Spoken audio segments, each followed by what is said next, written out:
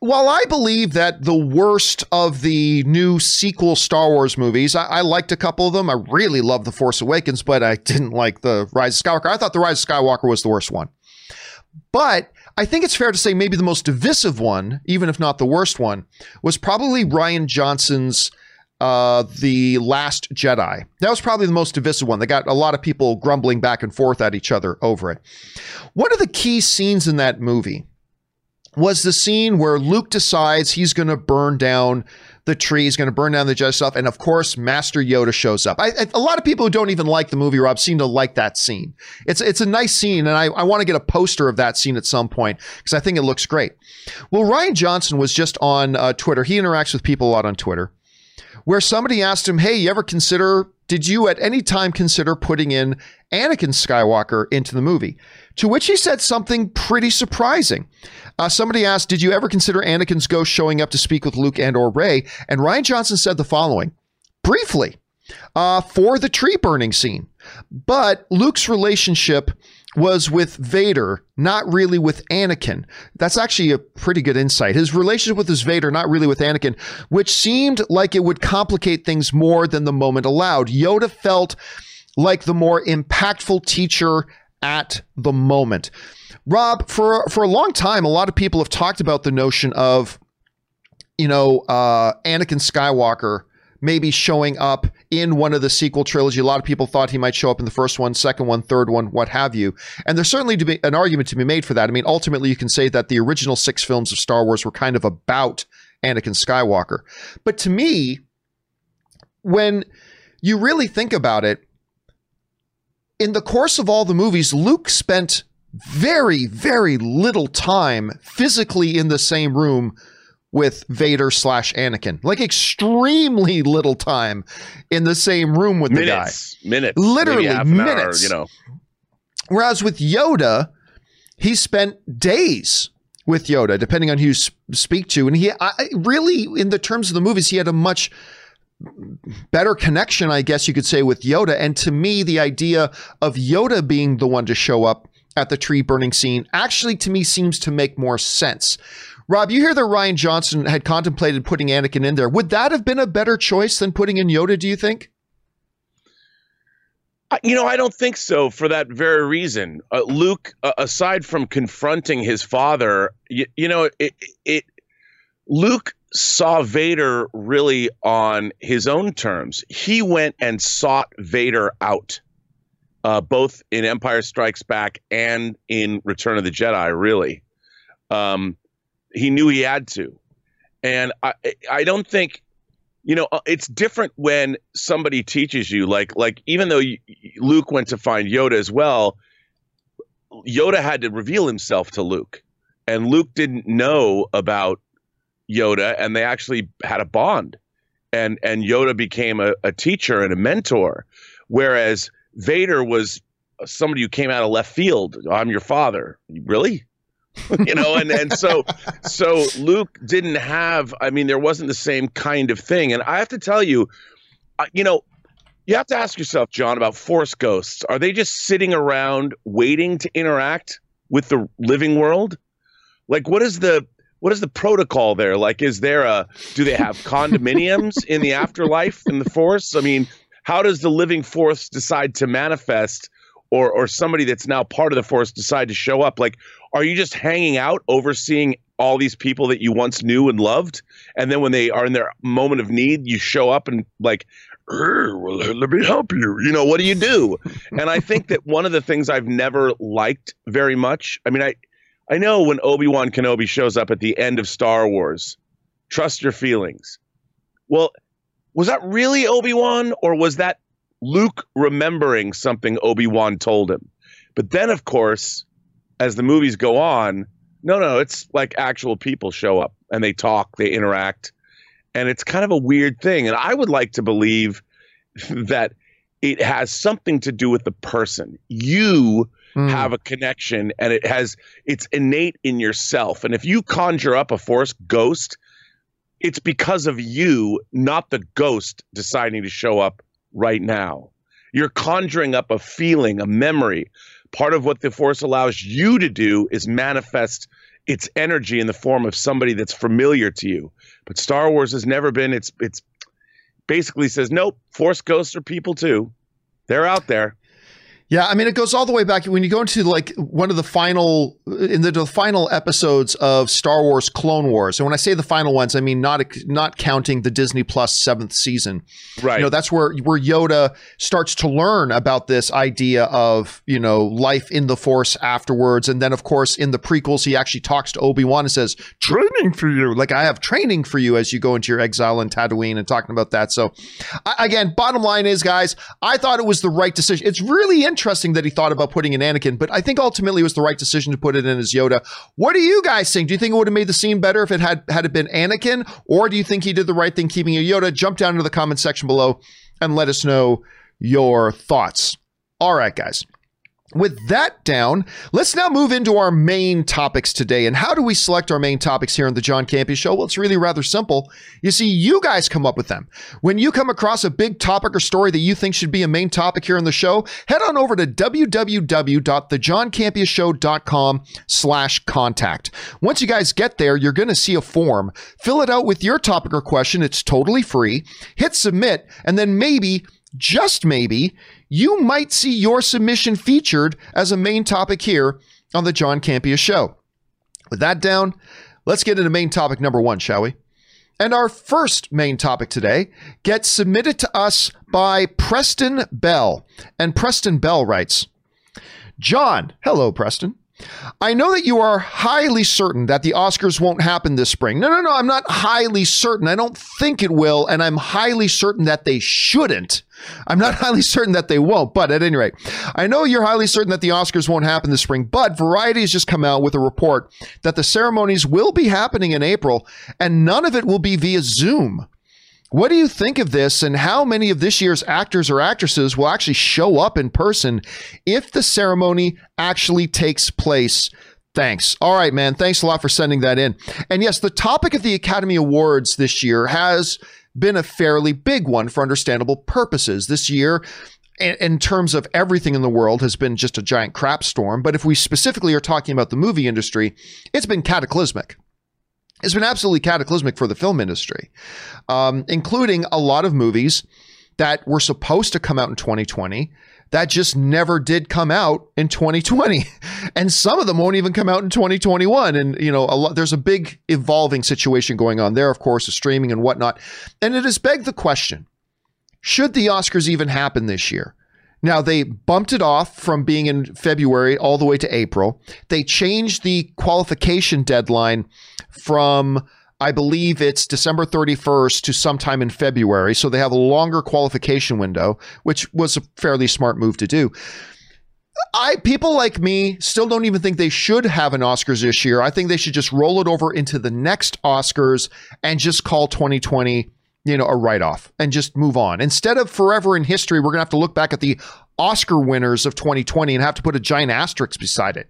It's like, only 1/3 of the qualifying movies that would normally come out were out that year. And, why do that? Push it off. But up till this point, the Oscars have insisted that they are going to move ahead and have their show.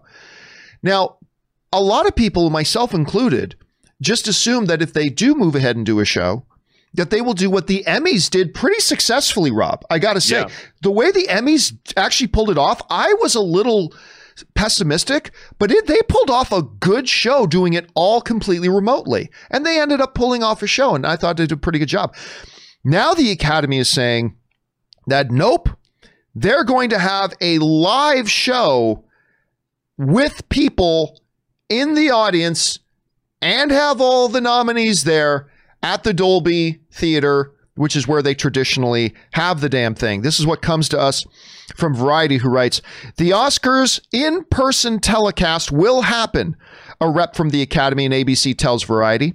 That may still create some questions as to exactly how many people are even allowed inside the 3,400-seat Dolby Theater in Los Angeles, where the ceremony traditionally takes place. There have been over 13 million confirmed corona cases in the United States, with over 269,000 deaths.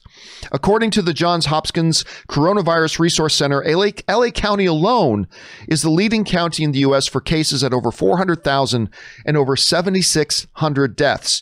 That's where they want to hold the Oscars. That's where they want to hold the Oscars. Now, Rob, I want to be careful here because there is two different sides to this. On the one side, I would say that, look, I believe that if we all act properly and we all take proper precautions and we all get tested regularly and we all wear our masks and we don't go into crowded places and whatever, I believe that you can still leave the house. If the grocery store you go to is responsible and has strict guidelines and strict protocols, then you can feel safe going in there. I've gone to movie theaters twice, Rob. Twice right. in the past while. And both times I felt like they had really limited the amount of people in there. They had very strict guidelines.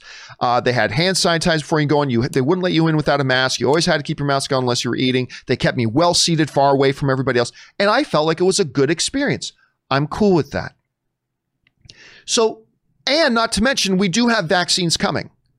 Now, they're saying we're not going to feel the real impact of the vaccine probably until late summer, which is still great news and I'm very excited about. But we're talking April here. Yep. Rob, yesterday you and I talked about them trying to shoot that She's All That remake and shutting down the Union Station testing center. And I made the argument that I get it. It wasn't as bad as it first seemed because it was only going to be just for one day. It was less than like 3% of the people who were going to get tested. The people who were scheduled to get tested could have gone to other places and had their reservations honored. So it tempered it a bit. But at the end of the day, I said, optics matter. Symbolism matters. I don't want to blow out of proportion how much it matters, but it matters. In the midst of a global pandemic, in the city and in the county, one of the most populous in the United States, that has some of the highest rates, with an entertainment industry that has, for the most part, joined into the call for people to act responsibly and, take precautions at an event that is completely unnecessary. At an event that is completely unnecessary, an in-person. First of all, you shouldn't even have an Oscars this year because of the situation with which movies are even available. And it's just a completely confounding year. But that aside for a second, if you still want to have an Oscars ceremony and you still want to announce winners and you want to follow through on that, I may disagree, but I'm okay with that. I'm okay with that. And remember, this is coming from a guy that the Oscars, literally, I'm not joking around. The Oscars are my second favorite day of the year. There's Christmas, and then there's the Oscars. It's more important to me than my anniversary. Don't tell Ann I said that. I'm not saying more important than my wife. I'm just saying more important than that's how much I look forward to the Oscars. But I am telling you, as somebody who is that fanatical about the Oscars, that there is simply no need from a point of symbolism and optics to say, we're going to have this big grand event indoors with a lot of elderly people, by the way, who are most at risk of this crap. Saying, no, that Zoom thing, pshaw, that's for the Emmys. In the midst of all this, when we're having a hard time convincing people to act responsibly, and we shouldn't have a hard time. This is common fucking sense, people. This shouldn't be a hard concept for people to act with a monochrome of responsibility. And as we're all trying to convince people to act with a monochrome of responsibility, along comes the Academy Awards with their current board of the directors, who are the same brainchilds who came up with the idea of the best popular movie category, you stupid morons, and saying, yeah, you know what? Not only are we going to have an Oscars, we're going to have a big indoor thing. Yeah, we're going to have a big indoor thing. Now, again, I say, yeah, I've gone into a movie theater. I'm not trying to overblow that. But symbolically, this is just a tone-deaf, dumb move. There's no reason you can't do the Oscars. If you must have an Oscars this year, there is simply no reason you cannot emulate what the Emmys did so effectively. There's no reason you can't do that. And I just think it creates mixed messages. I just think it's bad optics. I think this is a very bad look for the Academy and a very bad look for Hollywood, which is too bad because I know for a fact, I've already been reading it. There are tons of people in Hollywood who are like, what the hell are the Oscars thinking? This is stupid. It's absolutely asinine. They should not do this. Whoever's on the board of the Oscars should be immediately removed for even considering this at this point in time. It's just dumb. Anyway, Rob, that's kind of my thoughts on that. What do you think about this? Well, I mean, if you just look at the headlines, even today, we have more cases of COVID in LA than ever before, more deaths. That's the same across the country. We do this pandemic. Unfortunately, we were not diligent enough, and it is now exploding. We are back to, I mean, even we're exceeding where it was in March and what happened in March and April. And the idea that we're planning crowd events, we're not there yet, man. We're everyone's saying it's going to get worse. We haven't done a very good job being adults about this. And until we've proven, like, say, for months at a time, we can be normal people and not have restrictions without having all of this explode. I mean, I now personally have lost somebody that I really meant something to me, you know, and that person is no longer here because of COVID. And I think we need to start taking this very seriously. And the idea that they're planning an Oscar ceremony with people and in the Kodak Theater, I think is the height of irresponsibility. Because remember, John, people were planning back in March and April and May that, hey, it's going to get better. And indeed it was. I was one of them. Yeah. And then, of course, you know, we had a social upheaval with protests and everything. And everybody just decided, well, you know what? Some things are more important than others. And we're still here. We have been wildly irresponsible as a nation for various reasons, which I won't get into.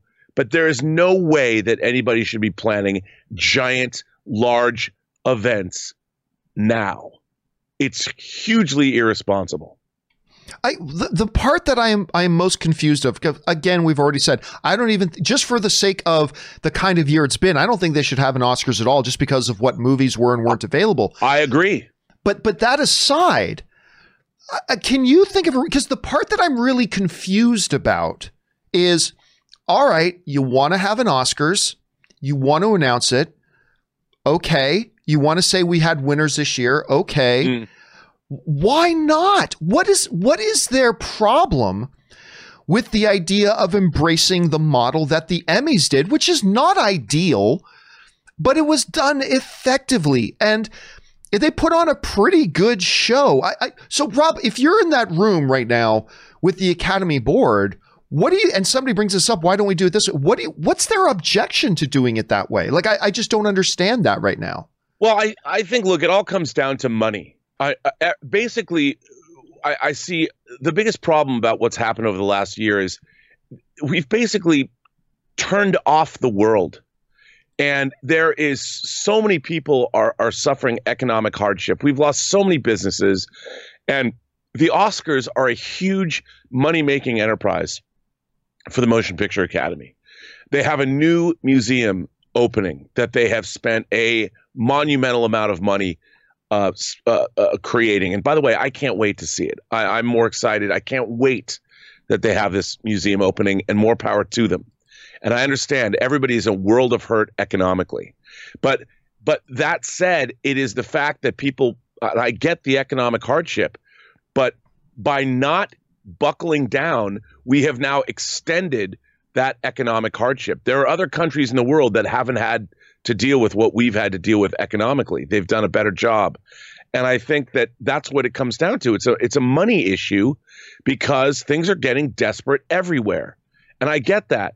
And the difference between the Emmys and the motion pictures, we've talked about this before. People have been sitting at home watching streaming shows. I mean, I don't think the television and streamers have had a bigger audience than now. And of course, the Emmy should have gone on because a lot of great programming continued to flit past our eyebrows or eyeballs. It was amazing. I mean, it's amazing what we're getting in terms of the quality of programming. Movies, not so much.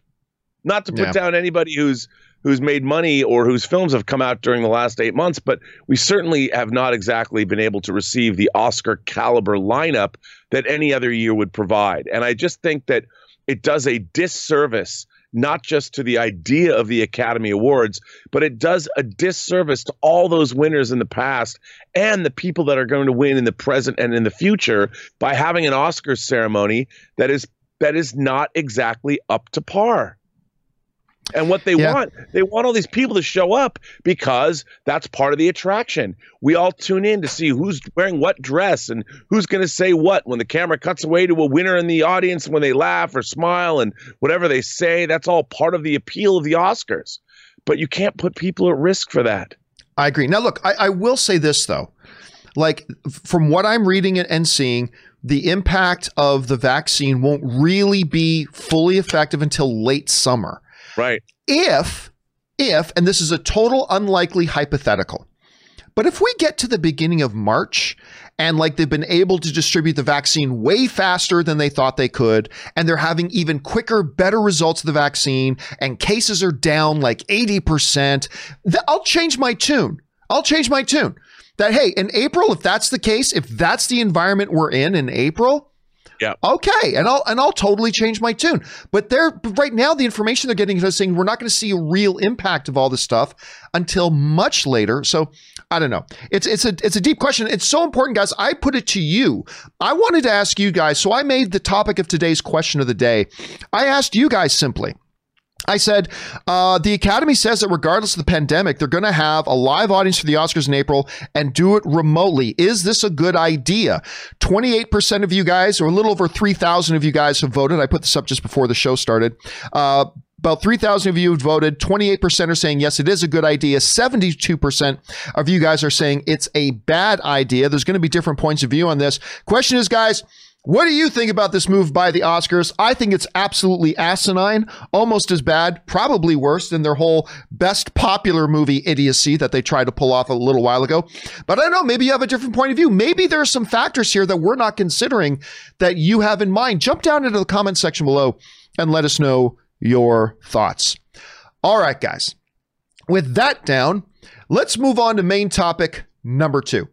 And our second main topic today gets submitted to us by Samuel Pole. And Samuel writes, I was happy that Wonder Woman 84 would premiere on HBO Max so that millions could see it safely as a home theater nerd, though I was slightly bummed because HBO Max didn't support 4K, and I wanted to experience this movie in the highest possible quality. Well, Patty Jenkins just announced Wonder Woman 84 will be in full 4K HDR on HBO Max. What are your and Rob's thoughts on this, and do you think we could see something like 4K remasters of classic HBO shows in the future now? All right, thanks a lot for sending that in, man. And yeah, that's been a big topic of conversation around here lately, is the fact that Wonder Woman 84, of course, they announced that they are going to drop it on HBO Max and in theaters, although more and more theaters are closing right now, so it's who knows what's going to happen with that, on the same day. So December 25th, Wonder Woman 84 is going to hit our screens. The one thing of lamentation we've been hearing from a lot of people is the fact that, unlike a couple of the other streaming services, HBO Max does not stream in 4K or HDR, which, you know, it's whatever. Hey, listen, it's still a great image. I love the look that we've got. Well, that's not the case anymore. Patty Jenkins, the director of Wonder Woman 84, was given the privilege of getting on her social media to make the announcement. Patty Jenkins said the following: I'm excited to announce that Wonder Woman 84 will be the first film on HBO Max available in 4K Ultra HD, HDR10, Dolby Vision, and Dolby Atmos. That's a lot of little additions there. Can't wait. In theaters on December 25th, not really, but in some, and exclusively streaming in the US on HBO Max. Please find the biggest and highest quality screen you can. And the television manufacturers of the world thanked Patty Jenkins for saying that last part. Find the biggest and highest quality screen that you can. This is, listen, I'll tell you what, Rob, this is not a big deal to me. This really isn't a big deal to me. because you know my kind of thing of this. There are technical videos you can look up on YouTube for in the house, depending on how big your TV is and depending on the distance you sit from your TV. 4K honestly doesn't look that much better than really good HD. The eye can only perceive so much depending on certain circumstances, but it is better in general. It's better. A lot of people, the one complaint they've had about HBO Max is no HD or no 4K, no HDR, which is actually even more important. But now they're saying Wonder Woman 84 will be the first one to stream that way. I think that it's significant. It doesn't mean as much to me, but to a lot of other people, this is going to be considered very, very significant. Now, what's really going to be interesting is to see, can they also handle variable bitrate delivery? In the sense of, can their system automatically detect when somebody has, say, 20 megabit download, which is enough? Can they detect when somebody has gigabit download? And then can they do variable streaming rates to say, oh, this person's got like this customer's got gigabit, we can deliver even a higher bit rate to them than we do, whatever. That's a side note. To people who are home video enthusiasts like yourself, Rob, this has got to be considered good news. How big of a deal is this? I think it's a big deal as long as we're getting, true 4K and Dolby Vision and all of these things. And look, there's a lot of people now, because of bandwidth sizes, like we heard Netflix is reducing the file size of what they're delivering. Because delivering true 4K and Dolby Vision and HDR10 plus, it takes a lot of bandwidth. And those pipelines, it's taxing to everybody. And if suddenly everything were to be full 4K and full HDR, I mean, we saw it in Europe, it chokes off the internet. So I think it's great, theoretically. And we'll see how, look what happened to The Long Night, the HBO, the Game of Thrones episode where the Night King and they lay siege to the North, the big. And when you watch that streaming, it was so broken up and dark and artifacty, you couldn't even see what happens. I mean, you watch that on Blu-ray and that episode's a revelation. It's like, oh, this is what it's supposed to look like, and it's all there. But with streaming, we're not there yet. And, I understand it's exciting, but don't think that the studios and streaming is going to provide you the same kind of experience being in a movie theater would, or even having a physical media disc. Yeah.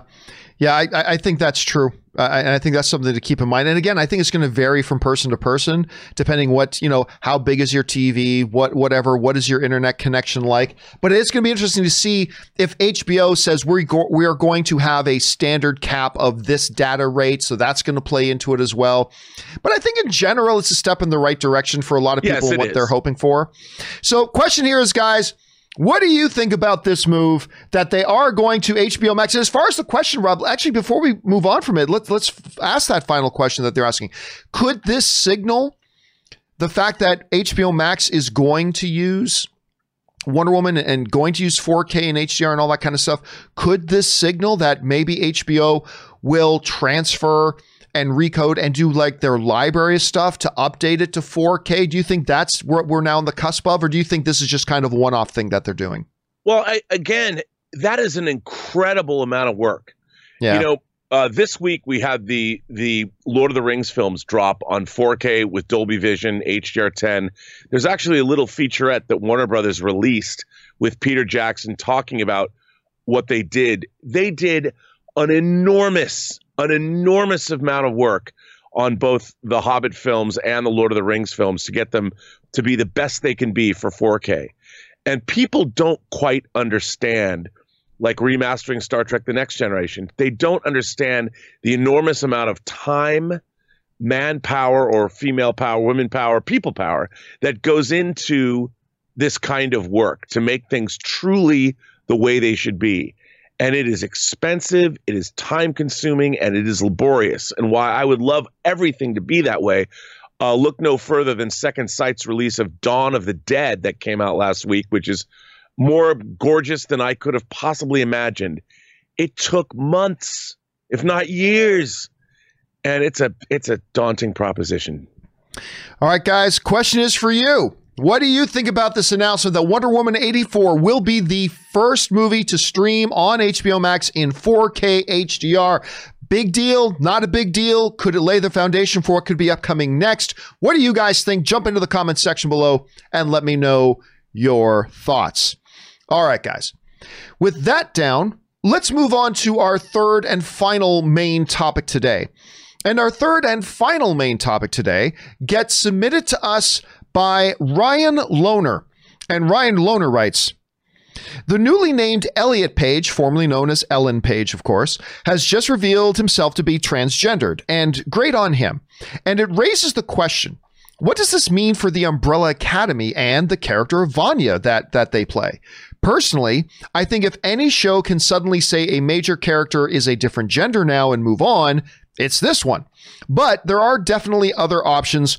What are your thoughts? Okay, thanks a lot for sending that in. And for those of you who have not heard, now we've all known for a very long time, Canadian, at the time, actress Ellen Page is gay. And what Ellen Page just recently came out and announced is that they are now Elliot Page, and she identifies as transgender and uses the pronoun he.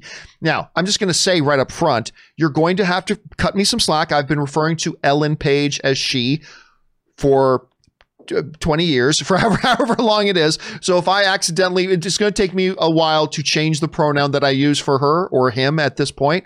So you just cut me some slack on that. It's going to take me a little while. That being said, it does raise the question then of, what happens with Vanya?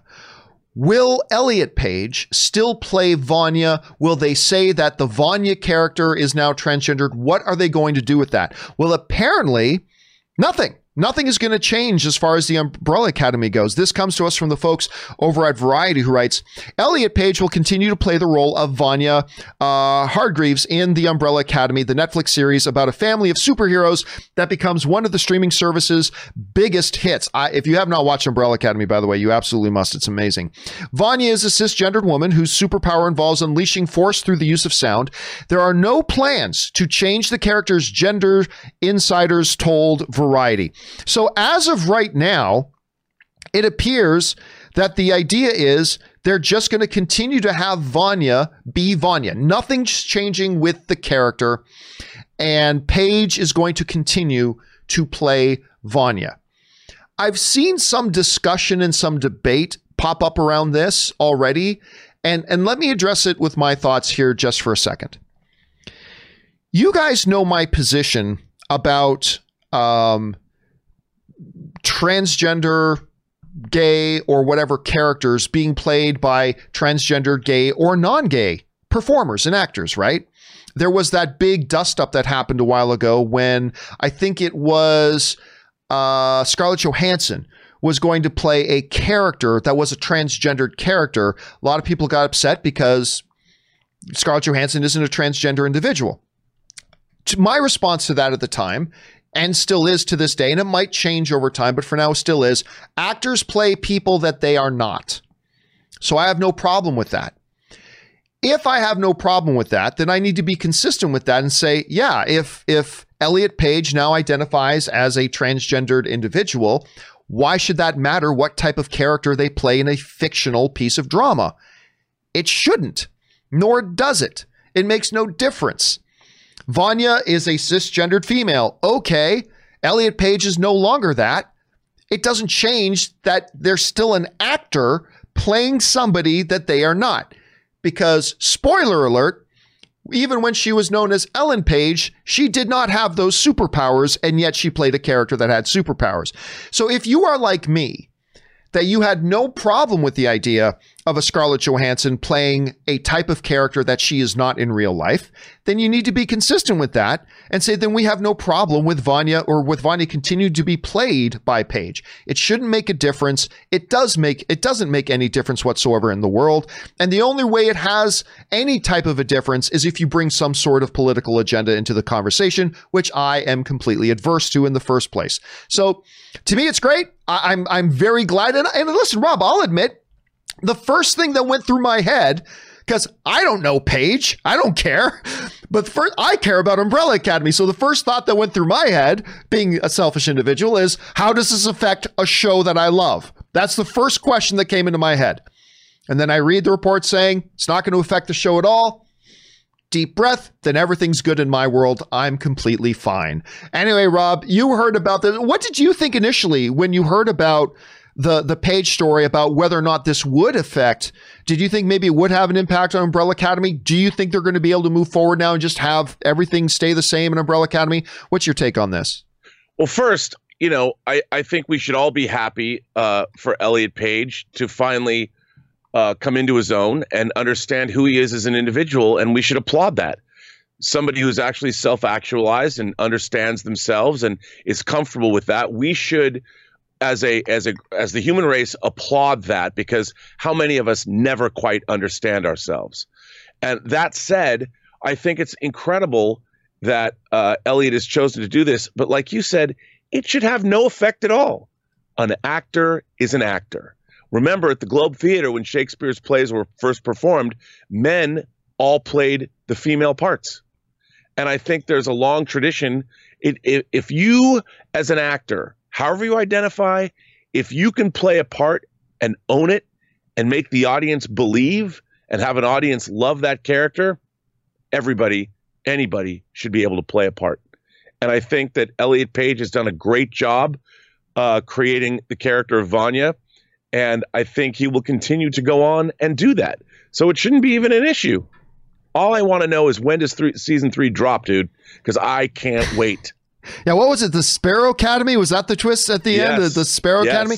Listen, I keep telling people there are 3 shows on the air that I just like gush over as far as the comic book material goes, and it's all non-traditional. It's Doom Patrol, it's Umbrella Academy, and it's The Boys. And I just love these 3 shows. My life right now is a revolving countdown clock to when does the next one come out. And I'm all excited about it. And so, yeah, there it is. Question is, guys, how are you feeling about the fact that, don't worry, this is not going to impact Umbrella Academy. It's not going to affect, they're not going to change the characters, all any kind of stuff. Maybe you think they should change the character based on what's going on in Paige's real life. I personally don't think they should, but whatever. What are your thoughts? Jump down into the comment section below and leave me your thoughts. All right, guys. With all of that stuff down and out of the way, we're now going to move on and start taking your live questions that you guys have been sending in. Once again, if you want to send in a live question to be read on the show, simply use the tip link that's in the top of the description of this video, or you can enter it in manually at streamelements.com/movieblogtv/tip. You'll be getting your comment or question on the show if it's reasonable. And of course, you'll be supporting the show at the same time. With that down, let's get into it here, guys. First up, we've got Dwayne Jackson, who writes, "Hello, John and family. I was wondering, if Black Widow does go to Disney Plus, do you think that Venom 2 and Morbius will follow Black Widow, since Disney Plus has stated they are committed to streaming experience?" Well, you got to remember, Dwayne, and it's easy to get these things confused, Disney doesn't get to decide where Venom 2 or Morbius goes. Disney has no say in that. Sony is the distributor of Venom 2 and Morbius. The distributor decides where movies go. They decide what their theatrical release strategy is, and when it's time to put it into home video, they decide where it goes. So it is possible that, say, a Venom 2 or Morbius goes straight to a streaming service. But if it did, it's not automatically going to Disney. Rob, what's your take on this? What do you think is going to happen with Morbius and Venom 2, do you think? Well, again, when you have these movies, the first one makes 800 million plus. That's a tough nut, man, to put something out on streaming when they've expected to bring in $1 billion. I think it's really going to depend. All of this, we had Tenet. Now we're going to see what happens with Wonder Woman. And I think what happens with Wonder Woman is going to be very defining as far as the future is concerned. I don't think they want to put Venom or Morbius on a streaming service. It might be a necessity, but especially with a vaccine on the horizon, can they hold out? Maybe, we'll see. But unless HBO Max shows the world something great, I think people are going to hold off. There's another important element here to keep in mind too. Unlike Warner Brothers with HBO, that is their streaming service, unlike Disney with Disney Plus, that is their streaming service, where there are some auxiliary benefits of them putting it to HBO. They benefit by putting, like, say, Wonder Woman 84 on HBO. They hope to get more. Sony doesn't have its own exclusive streaming service. They don't get such benefits. So, yeah, I still think that, look, I think the long-term, the future of the theatrical experience is in trouble right now. But I agree with you. I think Venom 2 and Morbius, they go theatrical. I think they do go theatrical. So we'll have to see how that works out. All right. Next up, we've got T3 Medias, who writes, well, John, the results are, after combing through all of the John Campea Show episodes on YouTube, only one of them is a perfect 2 hours, 0 seconds long. This has been another useless fact. It's tough, man, trying to nail that exact 2 hours. I'm actually surprised there's even one episode, T3, where everything actually came in specifically and perfectly at 2 hours. Thanks for sharing that. T3 also writes, top 5 things that make me smile when thinking of stuff associated with John Campea on YouTube. 5, the doot-doot-doot-doot sound that you make when you're Googling. Yep. Ashley Mova's shoulder shake outros. 3, season 1 of Arrow. 2, killer Ewoks. I love the Ewoks. F you, I love the Ewoks. And number 1, Schnepp stories. Well, yeah, thanks. I do enjoy all those things. All those things are things that I enjoy, man. Thanks for throwing that in. All right, T3 also writes, thinking of the quote, everyone is the hero of their own story, got me thinking of why Thrawn is different from the book to Rebels. In Rebels, it's from the third-party point of view, but in the books, Thrawn narrates. Could be a bit of a reason, maybe, just maybe. Actually, Thrawn does not narrate the Thrawn books. We will hear... In the books, you hear Thrawn's inner monologue, and there are things, but he is not the narrator of the book. Thrawn himself is not the narrator of the story. It's a third party, it's a third person, if you will, narration again, with the author being the narrator. So it actually doesn't do that. You do hear Thrawn's inner thoughts throughout the story, but he's not actually the one narrating it. But it's a good observation, though. All right, Elliot B writes, is Return of the Jedi your favorite movie you've ever seen and or the best movie you've ever seen? Because I always wondered if there is a movie to you that you'd consider to be better than Return of the Jedi. Thanks. I don't see. This is a funny thing with me, Rob. I don't have a movie I consider to be the best movie of all time. I just don't. And that is the beauty of the subjectivity of it all. Like, I consider the Star Wars movies to be my favorite movies of all time. Return of the Jedi is my favorite of the Star Wars movies. But does that mean then in some logical, objective way that then I consider The Return of the Jedi to be the greatest film of all time? No, not necessarily. I've never nailed it down to think, I think one particular film is the greatest. I have a big collection of films that I think are among the greatest, but I've never nailed it down myself to just saying one film is the greatest film of all time. I don't really do that. Do you? Do you have do you have a definitive, this is my favorite movie of all time, period? Do you have one of those? Well, I have sort of a rotating top 5, but again, that rotating top 5 is mine. You know, everybody's going to be different. The things that I've liked growing up in my life, whatever makes up me as an individual, as a unique human being, all of that plays into what stories appeal to me and why do I find something like this amazing and how come I can watch these things over and over again. And I'm sure there's people that find my favorite movies to be a bore. You know, just off the cuff, I mean, I'll tell you that The Godfather 1 and 2 are up in my top 5. Bob Fosse's All That Jazz is in my top 5. Probably Joseph Mankiewicz's All About Eve is in my top 5. And these are movies that I can watch over and over and over again. A lot of people would go, isn't All About Eve in black and white? I'm not going to watch it. You know, and that means that they're never going to understand the joy that I get watching those movies. And I think that's true of everyone. Now, I do think that there is probably an objective list. If you go to the AFI Top 100 list of movies, whether you agree with their order or not, history has shown that there is certain films that have transcended the time in which they were made and also have delighted audiences generation after generation. I mean, I would put in the category like that something like Lawrence of Arabia. That's a film, and people talk about Citizen Kane being one of the great movies ever made and all that. I mean, there are movies, Casablanca. I don't think anybody that has a brain cannot watch Casablanca and be swept up in its story. Even though there's some people that will reject it outright because it's in black and white. The Wizard of Oz. There are movies that I think are objectively belong in the pantheon of great cinema because they work year after year, decade after decade. But again, everyone else's opinions of movies is subjective, so their mileage may vary. All right, let's move on. Next one. And I disagree with you on that, but I'll give you the final word on it. Next one up. Elliot B. writes, idea for a sci-fi movie concept I haven't seen. A space epic told in one continuous shot where the movie is told as if the camera is floating around in space with the actor. Your thoughts? I don't like the idea. It sounds kind of boring to me, to be honest. Anyway, P.S. Please do an editorial on fair use. It would be amazing.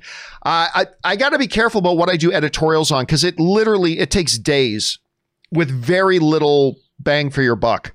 To do like really involved things like making that Man of Steel, like why Man of Steel is the most underrated film of all time. That 20-minute long editorial I did, that literally took me and Jonathan Voico like a week to make that. Like between writing it, scripting it, then shooting it, editing it, then giving it to Jonathan to do all the graphical elements and stuff. Like it literally took two guys like a week to put that editorial together.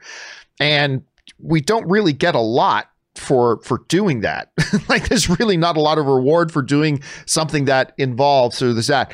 Rob, the idea of the one continuous shot, there's a novelty to that. Like I've always been amazed when you get certain movies that have, hey, this 10-minute sequence is like one continuous shot. Or you remember that one episode of True Detective where they had like the one continuous shot for there's novelty to that. I think there's some Russian film that also did like one big the whole movie was like one Russian continuous arc. shot. Russian arc. That was one continuous shot. But as a premise to build your movie around, I don't know. I mean, it all depends on everything. Like take a movie like Ryan Reynolds's Buried, where the entire movie from start to finish, without exception, the entire movie is in a box. Ryan Reynolds in a box, 6 feet underground. That's the whole movie. As a concept, there's not a lot there as a concept, but they wrote it and did it in such a way that it was brilliant. It's all about the story and the characters and the little novelty things like, do you do it as one continuous shot? That won't make the movie any better or any worse, in my opinion.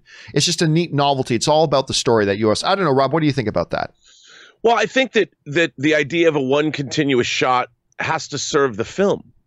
And I think when you think about the great single shots like the beginning of Absolute Beginners or the shot in Goodfellas, the use of a one continuous shot creates something in the audience that one continuous shot's the only thing that could have done that. Like in Absolute Beginners and in Goodfellas, it's both setting up a milieu and it's making you as an audience member feel what it was like to go into the back of the club, in Goodfellas when they sit down and you sort of get the idea of what is it like to be able to go in through the back door and have people whisk you through the kitchen, and then you get to sit down. You go from literally outside on a street into this posh restaurant where all the beautiful people are, and suddenly you're being treated like a king. Or in Absolute Beginners, the London, the hipster London energy and feeling of what it's like to be out on the streets at night and all the energy and power, and that really works. But if you're just doing it for show, well, then it gets a little obtrusive. But I think one of the great things about those single shots is they usually have a reason behind them, and I find that they tend to work very well. In isolated shots. One that really stands out to me, Children of Men. Remember that one scene in Children of Men? That was really, really effective with Clive Owen. And it creates that sense of where you're at. I mean, that anything can happen, a bullet can whiz in, you don't know what's going on. I mean, amazing. Yeah. And if you feel that shot, man, you feel it. Make it very visceral. All right. Good question, Elliot. Next up, Chris writes, "Hey, John, love all that you do." Thank you so much, Chris. I know you've mentioned it before, but what is your top 3 favorite TV shows? Mine are Avatar, The Last Airbender, Cowboy Bebop, and 3, The Twilight Zone. Also, I haven't seen your doc yet, but I'm planning on watching it soon. Well, thank you, Chris. I'm glad you're going to check it out. Yeah. So my 3 favorite shows of all time. Number 1 is the Battlestar Galactica. That the Ronald D. Moore version of Battlestar Galactica, not the green one, but the Ronald D. Moore Battlestar Galactica. That is my all-time number 1. I believe the best show ever made. I think it's the greatest TV show of all time. It's my favorite TV show of all time. My number 2 and 3 are in no particular order. They can switch spots, but my number 2 and 3 are Spartacus and Sons of Anarchy. So those to me are my 3 all-time favorite shows. Rob, what about you? If you had to break down your 3 favorite TV shows, what would you say they are? My number 1 favorite TV show of all time is, in fact, the original Twilight Zone. Number 2 is the original Star Trek, and I think number 3 would be The West Wing, or at least the first 4 seasons of The West Wing. Oh, West Wing's so good. When Aaron Sorkin was writing it all. Love that show. All right, next up, Rogue Mammoth writes, "Hey, John and Rob, I just binged both Machete movies for the first time this past weekend. The 3rd installment was supposed to be titled Machete Kills Again in Space. Over under 35%, we get a Danny Trejo cameo in Robert Rodriguez's Mandalorian episode. I wouldn't bet against it. Right. 35, that's a little bit high. I'll go under 35, but I won't be surprised if it does happen. I think there'd be a real kick to that for a lot of people. So I'll still go under 35, but I think there's a solid chance. By the way, to me, both Machete movies were lost opportunities. But anyway, Rob, what do you, over under 35%, we see Danny Trejo pop up as a cameo. Probably under. But if I could see Danny Trejo as somebody who is a Force wielder and probably a member or aspired to be a Sith, bring it on. He was actually, he had a recurring guest character role in The Flash. He was this like interdimensional bounty hunter dude, which was pretty cool. So I think we'll see him. I hope we do at any rate. All right, Lee writes, "Hey, John and Robert, greetings from Dublin, Ireland." Well, greetings, man, from home of my favorite band, U2. I don't know if you saw or not, Haley Steinfeld teased her involvement on Hawkeye series on her Instagram account today. I loved her in Bumblebee. I cannot wait. What are your thoughts? Well, listen, it is commonly known that Haley Steinfeld, they've been talking for months, that she is probably going to be the co-lead in this Hawkeye series with Jeremy Renner. But they've never 100% confirmed it. This whole thing that she teased this, it's only if you interpret it that way. She did a post about something about her birthday and something random, and then said something like, "Can't wait to see you guys," or "Can't wait to see it," or whatever. And then she happened to use a bow and arrow emoji or whatever it was. Was that her teasing this? I don't know.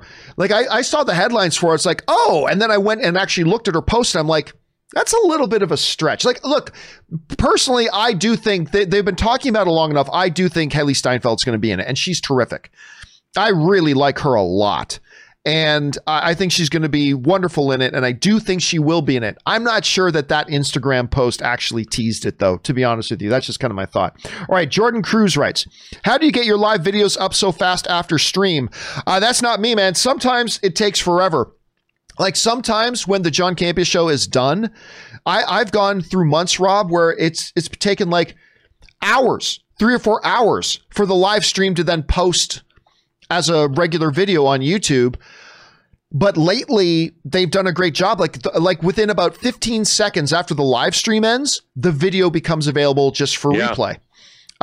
So sometimes YouTube does things that drives me crazy, but sometimes it's completely awesome. So it has nothing, but just so you know, all that goodness has nothing to do with me. That's just all on YouTube's end, man. But maybe it's because of my partner status. I have no idea. Maybe it does. Maybe it doesn't.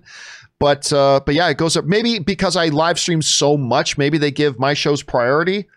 I have absolutely no idea. I have absolutely no idea.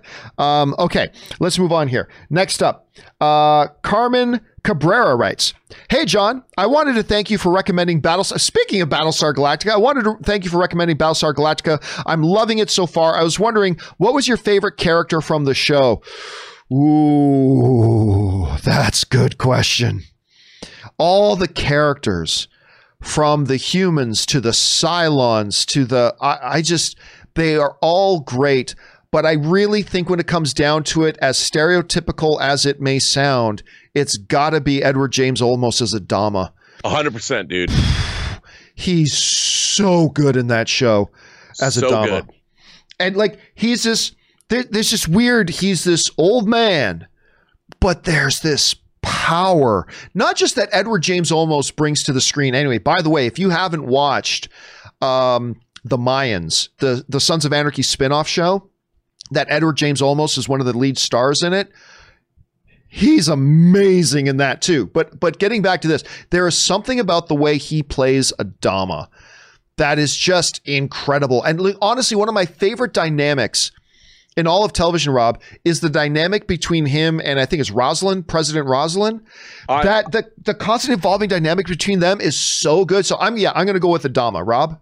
I am Adama 100%, but I also love, I love Rosalind, not quite as much because she doesn't have as much to do, but I love her as well. And I think, I don't want to say what happens, but the conclusion of their relationship is one of the most poignant, moving moments in television history, I think. Yeah, you know what's great about it too is that I always felt, sorry, I'm pouring a drink as I'm talking here.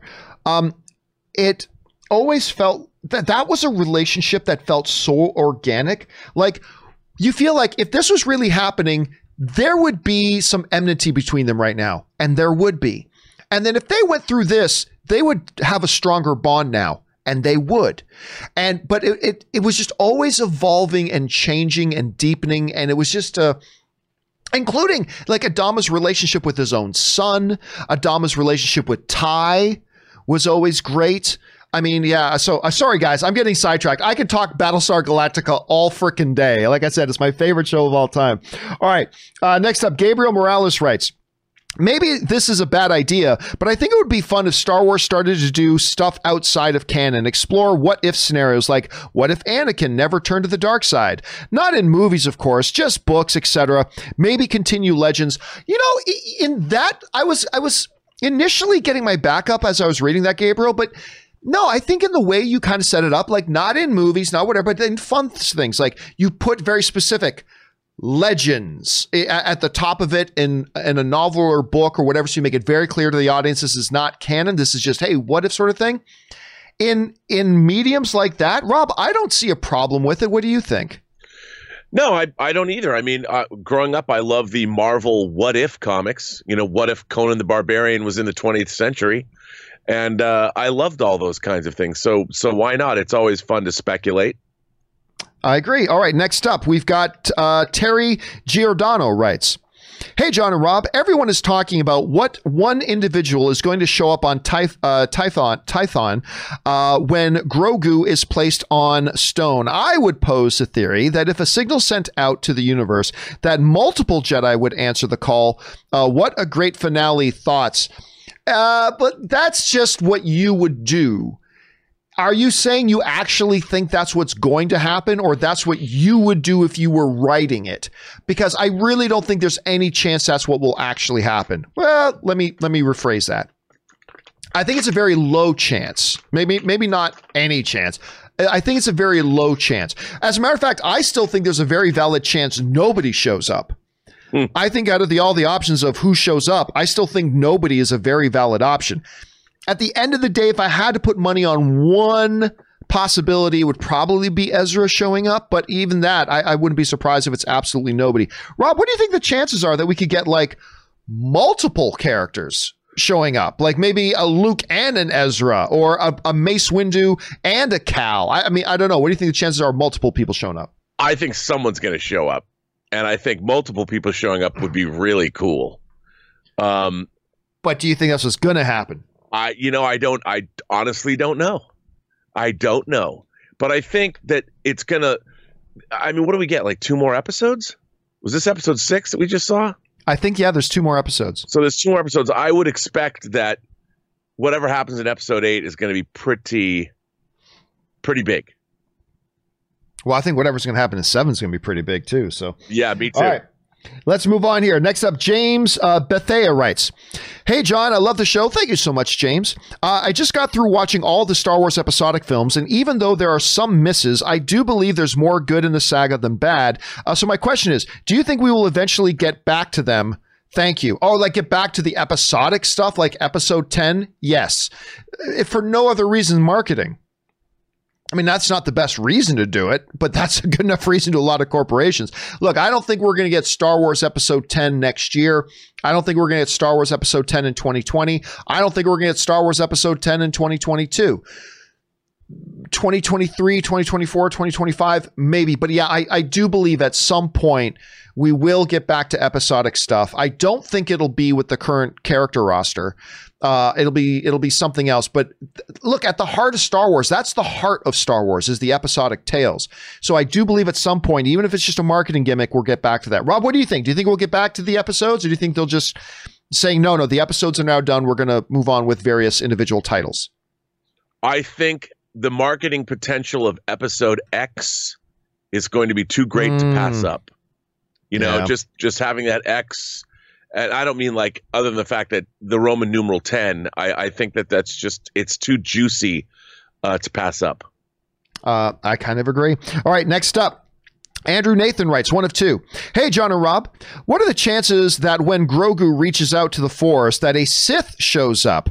If some Jedi can survive Order 66, surely some Inquisitors could have survived as well. Moff Gideon needs Grogu to finish his plans. So could we see Mando losing Grogu and the rest of the season is him teaming up with Bo-Katan to rescue him from the hands of Moff Gideon? Maybe we could see Ahsoka back near the end as well. Well, again, listen, yeah, everybody knows what I'm going to say here. Whenever you ask a question that involves the word could we see this? The answer is always yes. There are very, very few answers in the entertainment world that have the word could in it that does not have the answer yes. So could that happen? Yes, that could happen. The real question is it likely that that's what they do? I don't know. As Rob pointed out, one of the things you have to take in consideration when trying to pontificate what's going to come next is how many episodes are left. I think we've got 2 episodes left. That's not a lot of time. So I think right now I don't think like a Darth anybody shows up. I don't think there's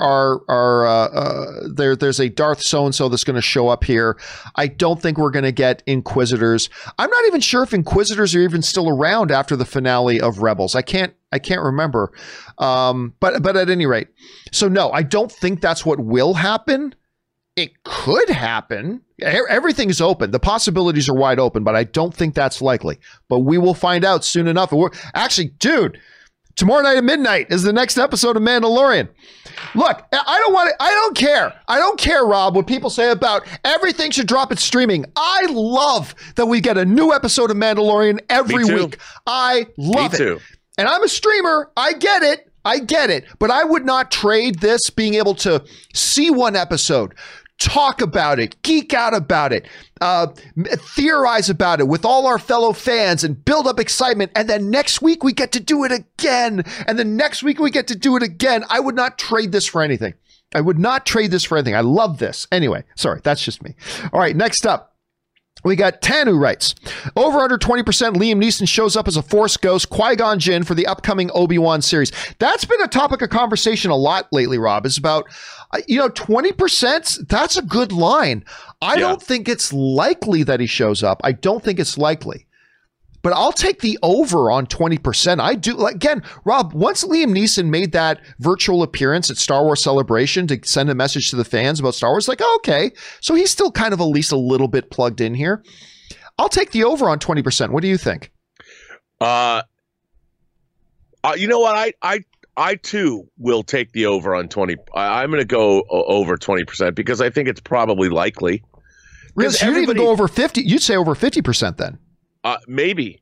Yeah. I mean, Look, the people that are now making these shows, I think really get it, and they understand what fans want to see. And I think everybody wants to see Qui-Gon Jinn come back as a Force ghost. I know I do. It would be pretty fun. I'm not going to lie. It would be pretty fun. All right. It would be. All right, let's move on here. Next up, we've got Mr. Ghibli Pants. I like that name. Writes, over under 25% that the actor cast as Black Panther is either Yahya Abdul-Mateen II or John Boyega. Both actors very hot right now, but I'll take under 25%. Listen, there's going to be hundreds. First of all, if they recast T'Challa, which I think is what they will do, but we don't even know for certain that they are going to recast T'Challa. So assuming that they recast T'Challa for Black Panther, there are literally going to be hundreds of options. Would do just two names make up a full quarter of that possibility? No. So I mean, both of these names, especially Abdul-Mateen II, is very, very hot right now. John Boyega's been having some public, what's the word I'm looking for? Some public dust-ups with Disney lately. So I don't know if that affects the chances of that. He's a very good actor, though.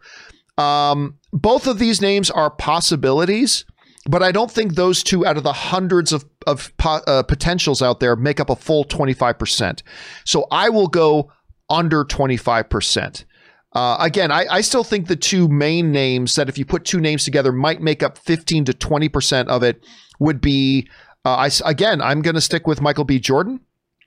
That I explained my rationale behind that earlier. And John David Washington. I think those two names might make up 15%, but I don't think Yahya or John Boyega makes up 25%. Rob, what's your take on that? Do you think it could be either one of these guys? Yeah, I think it could be either one of them. You know,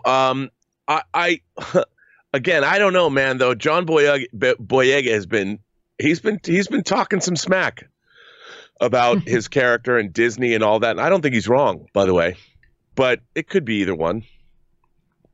All right, next up, we got Jonathan Hemlock writes, "Hey, John and Rob, great shows. Thank you so much. Is Moff Gideon Guru's Jedi Master? No, I don't think he's a Force user. He might be a fallen Jedi who drops in during the finale and takes Baby Yoda, getting up the final third series with Mando on a revenge mission with Ahsoka, Bo-Katan. I mean, everybody's going to these wild theories. Like, could this happen and this happen and this happen? I mean, we'll find out. Again, the possibilities are endless. I do not think we're going to see. They have given zero indication that Moff Gideon has any sort of Force sensitivity. There's been absolutely nothing that we've seen in the show so far that has given any that would in the least bit imply that he has Force powers or is Force sensitive or anything like that. That doesn't mean it's impossible, but I think really unlikely. So I do not think that is the direction that they're going to. I don't think they're going to go that way. Rob, what do you think? The chances that turns out Moff Gideon is some kind of fallen Jedi, whatever. I don't know. What do you think? I don't think so. I want to say that Moff Gideon is a career Imperial officer. He's a lifer, man. He believes in the Empire. Yeah, and you don't get to Moff overnight. Like Moff is like there's Emperor, there's Grand Moff, and then there's Moff. I mean, so it's not like something he just, hey guys, I'm here. Can I apply for the Moff position? You know, so I don't know. Again, not impossible though. It's not the craziest thing to say, Jonathan. All right, next up, Massage from Poland writes, what if, I almost said Brett Favre, what if Boba Fett was just a try? Let me try this again. What if Boba Fett was just a try and we got a new series about his redemption? C. Monahan was cast as Kestis because Disney plans him in Mandalorian or other. Mace Windu on Tython. New Rebel season will be live action if we get Ezra, Ahsoka, Thrawn. Oh, yeah, that's a lot in there in just one thing. Again, getting back to Monahan as Cal. No, this theory that the reason they got Monahan to play Cal and they actually modeled the character in the game after the actor. Like, pardon me. I was holding that sneeze in for a while. So a lot of people are saying, oh, the reason they modeled the character to look just like the actor is because they must have plans to use him live action. That is simply not true. At least that's not good logic, because Star Wars itself has done video games where they modeled the game character exactly after a particular actor or actress who's doing the voicing and the motion capture. Sam Witwer as Starkiller. I'm forgetting the girl's name, Rob, the actress who was just in the new Battlefront. She played the Imperial officer in Battlefront. She's kind of the main character in that. I forget that. But they did those, and they never used Sam Witwer. I mean, other than voicing Maul, of course. But they never did a live action series of Starkiller, all that kind of stuff. So I don't think just because they used him as the actual physical model, that does not automatically mean that he's going to show up, and that meant they must have had these plans. Not at all. But if you watched my previous show, you guys know I do think Cal showing up is a possibility. I do think that's an option, but I don't think it's because that automatically means that, because there have already been several examples of that in Star Wars that have proven that that's not necessarily the case. But we'll see where it goes. I'm excited. All right. Tumbling Turdonado writes, I have noticed that his Dark Materials seems to be losing hype from the online community. 3 episodes in and yet to hear a good or bad things so far about season 2. Is the hype gone, or is there just too much good TV these days that it gets buried? You know what? I'm glad you brought that up, Tumbling. Because, Rob, I remember when season 1 launched, I jumped into it, and I just, without making a choice to do it, I just sort of fell off it after about 3 or 4 episodes. I just didn't find it to be that good. I didn't find anything wrong with it. I didn't watch it go, oh, this sucks. No, not at all. It's just that I just found I naturally, without making a choice to do it, I just kind of fell off it, and I just never bothered picking back up. And you're right. Season 2 is launched, and I've heard nobody talk about it. Like, nobody has talked about it. Rob, what do you think's going on here? Well, I've heard a few people that watch it talk about how great season 2 is, but for the most part, it doesn't have much of a footprint in the online genre community. And, it's really interesting. Amazon has a show called Utopia that just did not get picked up for its 2nd season. And Utopia is based on a British show that is considered to be a classic. A great show, but the American version almost had it did not echo. It should have been maybe a talked about hit like the Umbrella Academy, but it just didn't go anywhere, and it didn't get a 2nd season. And I think that there are some things his Dark Materials, Philip Pullman's trilogy, is a great trilogy of books that 10, 15 years ago was hugely successful, and if people read Harry Potter, they would turn to those books. But I just don't know now. I mean, we got the Golden Compass movie, and that wasn't that well received. Maybe some stories don't necessarily set everybody afire when you see them in different mediums. There's another book series, John, another great genre book series. The first one's called The Rook, and they actually made a show of it. And I was really excited, and it was pretty damn good. Nobody watched it. Nobody even remembers it. And it was like, 2 years ago? All right. Next up, we got Caesar Rivera writes, out of these TV channels, in your opinion, which channel is your favorite / best in delivering prestige content? AMC with Breaking Bad, Mad Men, The Walking Dead, FX, Atlanta, Sons of Anarchy, US Network, Mr. Robot, Burn Notice, HBO, Game of Thrones, Sopranos, Showtime, Homeland. To me, that's easy. It's HBO. To me, there's just no question. AMC, listen, and all of them have done some terrific stuff. You didn't even put Netflix in there. I mean, Netflix has done some outstanding stuff, but to me, Rob, the gold standard of consistent, mind-boggling, medium-defining content has got to be HBO. Like whether it's shows like Sopranos or The Wire, which a lot of people, I know a lot of TV fans that just consider The Wire to be like, that's it, the greatest television show ever made. I'm not one of them, but it is great. Sopranos changed it. Game of Thrones, no television show in history has ever owned pop culture during the length of its run or won nearly as many Emmys or whatever is that. So, I mean, then it's even the smaller stuff. Like they've got that one, what's it called? It's not called Dave, Barry. Barry right now is incredible. I mean, again, a lot of other great stuff. We're living in a golden age right now for this, but I got to say, to me, Rob, it's just HBO hands down. What do you think? Yep. I agree with you. And it's not just the shows that we bring up. It's everything. It's everything from True Detective to Sex and the City to even going back further, Dream On. I mean, HBO has done so for the last 30 years of programming and HBO's original movies and everything they've done, even working with people like Martin Scorsese. And I mean, they've done so much incredible stuff. John Frankenheimer doing his TV movies back in the day. I mean, HBO is the king. Yeah, and I think they got some great competition right now, though. Excellent competition. All right, James Argento writes, what comes first? Mando Season 3, Cassian Andor Season 1, the Obi-Wan series, Boba Fett, or the Leslie Headland series? I think the Bobs will give updates on some of these series on December 10th. Yes, now, so remember, December 10th, Disney's holding that investors call, which are... You know, these calls are meant to do a couple of things when you're Disney. One is just you're obligated to have these calls and to communicate what's going on with the company to the shareholders. But it's also to invigorate the investors, keep them excited about being investors in Disney, right? All that kind of stuff.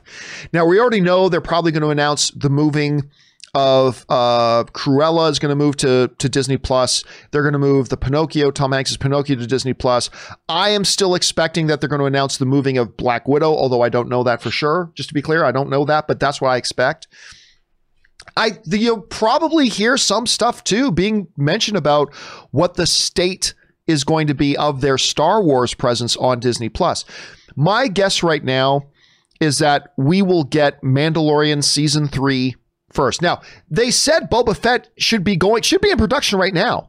Because remember the report came out a couple weeks ago that says next week they're going to start shooting Boba Fett. And I haven't heard anything else since. So theoretically, Boba Fett should be the next one to come out. I still think it's going to be Mandalorian Season 3. I actually think that'll be the next one to come out. Rob, where do you think we're at with that? Yeah, I mean, I wouldn't be surprised if they already shot Mandalorian Season 3 and it's just in post. But I look, aren't we getting Obi-Wan next? Well, they're not even going to start shooting that for a little while, right? Right, but I mean, they're going to if they haven't done Mandalorian Season 3 yet. I mean, we got Cassian Andor, this Boba Fett show. I mean, they keep saying they're going to do a Boba Fett show like right away. Like, hey, we're going to start shooting that. I'm like, I don't know about that because that means the scripts already have to be written, and maybe they were because of quarantine. I have no idea. But if the Boba Fett show does indeed start shooting, we'll get that probably first. And God knows it'll probably lead into Mandalorian Season 3 because they've got a good thing going. I mean, Star Wars merchandising, Baby Yoda alone has brought Star Wars merchandising back. The Mandalorian, I mean, the new HasLab thing was the Razor Crest ship. And they needed a certain amount at $300 a pop, and they blew past that. Everyone loves the Mandalorian, and on every level. So the more, whether it's Boba Fett, whether it's Mandalorian, I think those are both the top priorities of the studio right now. All right, Danny, I think you're right. Next up, we got Russell Amador who writes, hey, John, I'm taking this back to 2012, but recently discovered Safety Not Guaranteed. Oh, Aubrey Plaza was in that, if I'm not mistaken. Safety Not Guaranteed on Netflix and watched it for the first time and really enjoyed it. I don't recall this ever being on my radar when it first came out, but this was definitely a hidden gem. I like Safety Not Guaranteed, which, by the way, is based on a real-life situation.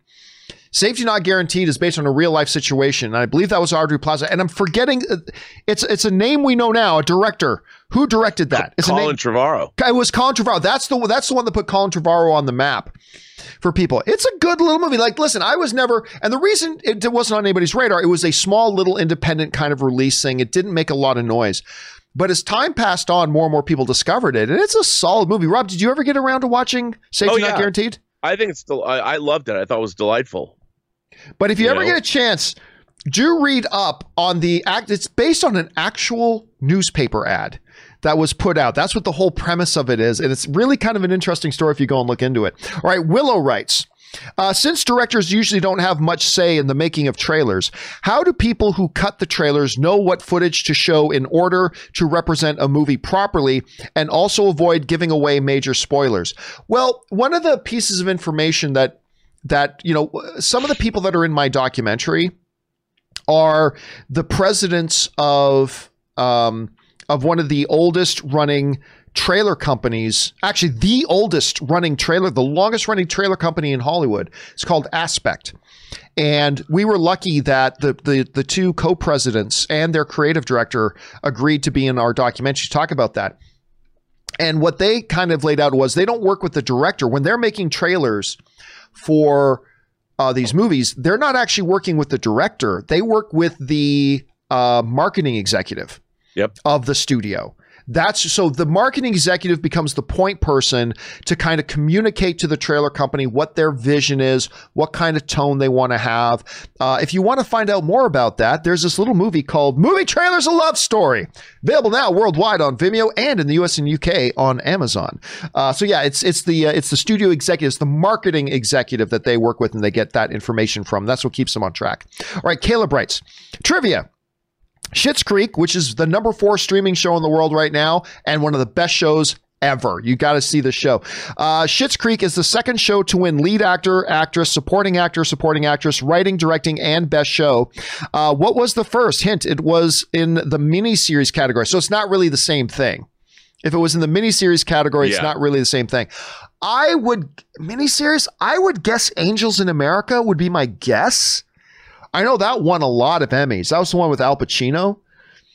Other than that, I have no guess. But so my guess would be Angels in America, as I believe it was a miniseries. So yeah, that would be my guess. All right, next up. Good trivia though, Caleb. Alan Horn's Horn writes, I like that name. Have you seen some of the deep fakes applied to CGI, de-aged actors such as Jeff Bridges in Tron Legacy? Some examples look better than what was actually achieved originally. Do you think deep fakes will be used to de-age actors in future films? Well, we see it all the time. And, we talked about yesterday about how there's this growing ban, like in California, in New York, but there's a growing ban on deepfakes when it's being done without the consent of the person whose image you're using. Something like Michael Douglas, Rob, in Ant-Man, I think it was Ant-Man 2, right? Or was it the original? No, it was the original Ant-Man, right? In the first Ant-Man movie, they had Michael Douglas there, and it wasn't really deepfake because deepfake is when you're taking somebody else's face and putting it on a different actor. This was actually Michael Douglas, but they used CG technology to youth him up a little bit, if you will. That is something that they do and have been doing regularly. The Irishman just did that to huge effect. It was the same thing they did with Jeff Bridges and that. So yeah, that is something that with the actor's consent and the actor actually being there, that is something they do regularly and they will continue to do. Rob, do you see that changing? Well, people have to remember that deep fake, the way they're doing it, the way you can have an app, it doesn't necessarily stand up to scrutiny when you're doing it in 4K. And it's easy to do it at a lower resolution, but to make it like the Tron Legacy version of, obviously it was early on, where over 10 years ago now, where we saw a young Jeff Bridges recreated in Tron, and the world has come a long way with that kind of technology. But the apps and the deep fakes that everybody are using would not necessarily stand up on your movie screen. Right. And while I think it's interesting, we're going to get there. You have to understand that there's a lot more work involved than just using an app and deep faking somebody's face on the internet, because when it's on a 60-foot screen, it's harder to do. Right. All right. Next up, Robert Beveridge writes, hey, John, have you seen Corridor Crew on YouTube where they react to good and bad CGI? It's my second favorite YouTube channel. I have not watched it yet, but it does keep popping up on my recommendations list because I'm a CGI junkie and I used to work in the CGI industry. So I should check it out, and I will at some point. Rob, are you familiar with this, or have you watched any of their stuff? Yeah, I mean, look, one of the things that I like, I have a love-hate relationship with these kinds of things, because a lot of the time they don't take into consideration where the technology was at the time and what was. People forget now, everybody takes it for granted, but we only have had the kind of CG technology that we all know and love for a very short period of time as far as film history is concerned. So when some people complain about, oh, this CG was bad, it was early on, it was embryonic, and it gets better and better and better and better and better. And yet you have to take that into consideration. Still, I do love watching that channel, though. I got to check it out. Next up, Dwayne Jackson writes, "Hello, John and family. With all the movies about Christ and his life and teaching, how come we have never gotten a movie about the Prophet Muhammad, his life and his teachings? I see documentaries on him. Jesus and Muhammad were very similar."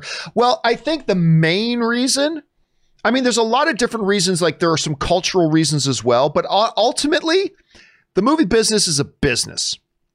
Ultimately, I think the main reasons you've seen lots about one and not the other is because in North America, one will have a larger audience than the other. And so like you got to understand the audience you're playing to. So they can make a movie like Ben-Hur, Tale of the Christ. You can make that movie in a society, in a culture that is more likely to become an audience for that movie than something else. So really, I think it just comes down to pure marketing. I think the main reason you've seen more about one than the other is because of the audience that it's playing to. I think that's the main thing. All right, Robert Beveridge also writes, 1 of 2. I watched movie trailers, A Love Story on Thanksgiving. Thank you so much for that, dude. I really enjoyed it, and thanks for making it.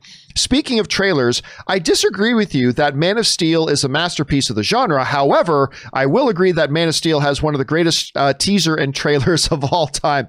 That's funny because I do think Man of Steel is a masterpiece of the comic book movie genre, but I think it's a great trailer. I don't know if it's one of the greatest of all time, but it's certainly a great trailer. And it really did, Rob, a lot of people criticize Zack Snyder's color palette that he used for it and all that kind of stuff. But the trailer, whether you liked or didn't like the color palette, the trailer was a really great representation of what you were getting in that movie, right? Yes, it was. Like it really had that style. And, for some people, look, everybody knows for a lot of people, the style, whatever, a lot of people, Man of Steel doesn't work. For those like myself, and I think you, Rob, it really, really did work. But the trailer was a great representation of that. What do you think about that? No, I think so too. I think the trailer was and the music, Hans Zimmer's music. Yeah. I mean, all those things work together. By the end of that film, or the end of the trailer, you're weeping. You're weeping with pride and joy, and you're happy to be alive. I mean, it's amazing. All right, next up, we've got James Welsh who writes, 1 of 2. The Avatar sequels are probably going to be the most expensive films of all time, going by Cameron's track record. I don't know if that's true, but at any rate, like the first Avatar, the visuals are probably going to be groundbreaking like the first one. The thing is, the first Avatar was at its... was in cinemas. TVs don't have the tech to give 3D experiences at home like it did in cinemas. Since the tech being used in Avatar 2 is being designed for cinemas and not TV to get the full experience, what will Disney do if cinemas are not around? That's actually not a bad question, Rob. No. I mean, because listen, Cameron is also one of these guys who is a ride or die movie theater experience or die kind of thing. Like he is absolutely all about that. I don't know that it'll change it all that much. Listen, I'll be honest with you, but you know that I really don't give two craps about 3D. I really don't. But I remember when I saw Avatar for the first time in 3D, and I went, wow. Yep. Like in 3D, and I don't care about 3D, but I'm like, that was a great experience. Then I watched it at home in non-3D. I'm like, oh, I didn't have any less of a good experience with it not being in 3D, but that was just me. So look, I think it'll be unfortunate that a lot of people aren't going to get the full experience that Cameron was intending, but I don't think it will ultimately undermine the movie if it goes straight to streaming per se. But you're right. It's an unfortunate and tricky situation they're going to have to deal with here. And do they want to piss off Cameron by bypass? I don't know, Rob, what do you do? I mean, it's a really good question. Knowing James Cameron, he would build his own theaters. That's the only place you can see Avatar 2. Hopefully it won't come to that, because I think, look, I'll tell you, my mom, ultimate pragmatist that she is, I've told this story so many times, but my mom had never seen an IMAX or a 3D movie in IMAX, and I took her to see Avatar. And my mom, she goes to these things with me to humor me, but my mom was 70 at the time Avatar came out. And after it was over, she turned to me, her eyes bug-eyed, wider than I've ever seen in my life. And she said, "How did they do that?" And if that movie can affect my mom that way in 3D IMAX, I can't wait to see what James Cameron's going to do next. And it would be a damn shame if we don't get to see Avatar 2 in 3D IMAX. Yeah, so I'm hoping that the vaccine comes, it works, we can all get back to normal lives and see Avatar 2 in 3D IMAX. All right, Rob, I know we've gone past your limit here. We're past 11:30 and things you got to do. So thanks a lot for being here, dude. And we'll talk to you again later in the week. But in the meantime, where can people follow you and all your adventures online? Well, you can find me on Twitter at Burnett RM. Find me on Instagram at RM Burnett or Robert Meyer Burnett, or find me on my own YouTube channel, The Burnett Work, where we have movies debuting every day in the first Intergalactic Imagination Connoisseurs Film Festival. All right, dude, I'm looking forward to watching those and judging them for your festival. Thanks a lot for being here, dude, and I will talk to you later, my friend. Have a good one. All right. Talk to you soon. All right, guys, that is the one and the only, the fabulous Mr. Robert Meyer Burnett. But we still got some time here, so let's keep on going through your questions, shall we?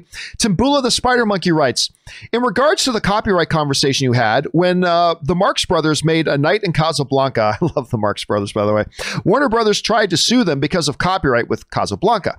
Groucho answered by asking if people couldn't tell the difference between Ingrid Bergman and Harpo. Yeah, and again, that's the thing, right? Casablanca's a place. You can't copyright that name. You can't copyright that name. So that does go back to that conversation. That's a great story, though, Timbula. Thanks for sharing that one, man. All right, next up, we got Ryan Lohner writes, if you're reading this, congratulations. You've won at least as many football games as the New York Jets this season. Man, I'll tell you what. Mike Greenberg on ESPN, they call him Greeny, who's a big Jets fan, man. I just love watching him melt down over the Jets. I like Mike Greeny, don't get me wrong. It's tough. I don't wish a winless season on any team, even my most hated teams like the Dallas Cowboys. I hate the Dallas Cowboys. I wouldn't wish a winless season on them, though. These are professional athletes who are giving their heart and passion and trying their best. And while I might want them to lose more than I want them to win, I don't want to see anybody go winless. And right now, the Jets are 0-11, and they may very well finish 0 when the entire season's done. All right, K Major writes, I'm glad to see that Filoni has matured ever so slightly as a director. I was listening to an interview from Rosario Dawson, and she mentions how he toyed with the idea of her saying, is that a baby Master Yoda? Upon seeing Grogu. How cringe would that have been? I don't know. Honestly, I don't know if that would have been all that cringe. Listen, there's a lot of things about Mandalorian that are done as little winks to the audience. Let's just call it. There is a lot of fan service in Mandalorian, and it's all mostly used pretty well. And I think a little acknowledgement to the fact that they've never referred to this character as Baby Yoda in the show. It's always been the child, or now Grogu. But a little wink like that, if said properly and then moved on quickly, they didn't linger on it waiting for a laugh track to play, it could have been kind of a fun little thing. I wouldn't have, it all depends on the execution. If Rosario Dawson playing Ahsoka said, is that a baby Master Yoda? And then looked at the camera and went, then that would have been cringy. That would have been cringy. If she kind of says to herself a little bit under her breath, just so we, the audience, could hear it, it looks like a baby version of Master Yoda. And then moved on to the next line, then it could have just been a fun line. Again, I think it K-Major, I think it all would have been about the execution. It would have been about it could have been very cringy, could have been a nice little bit of fan service to the audience. I don't know. I guess we'll never know. All right, next up, Artificial IPP writes, or Artificial PP writes, hey, John, I was just wondering, what do you think Taika and 1917's writer new Star Wars movie is going to be about? I don't think it's going to be Old Republic because of Taika's tone and style. Do you have any guesses? How about Scorsese style, the Hutt's gangster movie? That would be different. Honestly, here's the thing. There is no reason it couldn't be Old Republic. Old Republic is simply an era, right? The Old Republic is just an era. And the beautiful thing about the Old Republic era is that it's a totally huge, totally vast universe that you can do what Star Wars should be doing already anyway, which is tell totally new stories with totally new characters in this vast universe far, far away. And so now I'm not saying that I think it will be Old Republic. I'm not suggesting that, but there's absolutely no reason it couldn't be Old Republic. Because remember, when Star Wars talks about Old Republic, they're not talking about the video game Old Republic. They're talking specifically about the era. And there's no reason Taika Waititi couldn't do his kind of movie in an era like that. All you got to do is look at Jojo Rabbit. He can tell a story that is a tragedy and heart-wrenching and all that kind of stuff while being hilariously funny at the same time. Like he did with Jojo Rabbit. What an absolute masterpiece that movie is. So yeah, I don't see any reason why it couldn't be in the Old Republic. I don't really have a guess what it will be. I really don't, because the sky's the limit. There's nothing suggesting he's going to do one or the other. I'm just saying don't write off that it'll be Old Republic, because it very well could be. All right, an anonymous viewer writes, "Hey, John, how are you today? I'm doing very well, thank you, Anonymous. With December finally here, I got to know what is the one Christmas movie that you need to watch almost every year. Mine would have to be National Lampoon's Christmas Vacation. I've been asked this a lot lately. There's two movies that for me always come up, and both because they were always done in the Campia household. Wizard of Oz. I have no idea why Wizard of Oz was a Christmas tradition around our house, but it just was. It's not a Christmas movie, but Wizard of Oz was just always a movie that at some point during the week around Christmas, Wizard of Oz was on the TV. The other is the 1951 Alastair Sim version of A Christmas Carol. That's another one. That is always, so those are the two for me that I've always got to go to. Thanks for that, Anonymous. All right, next up, the Sock writes, one of two. I agree that The Mandalorian needs to be explained. Let me try this again. I agree The Mandalorian needs to be explained, give some short backstory on animated original characters, but I don't think they should be shy about including them in the show.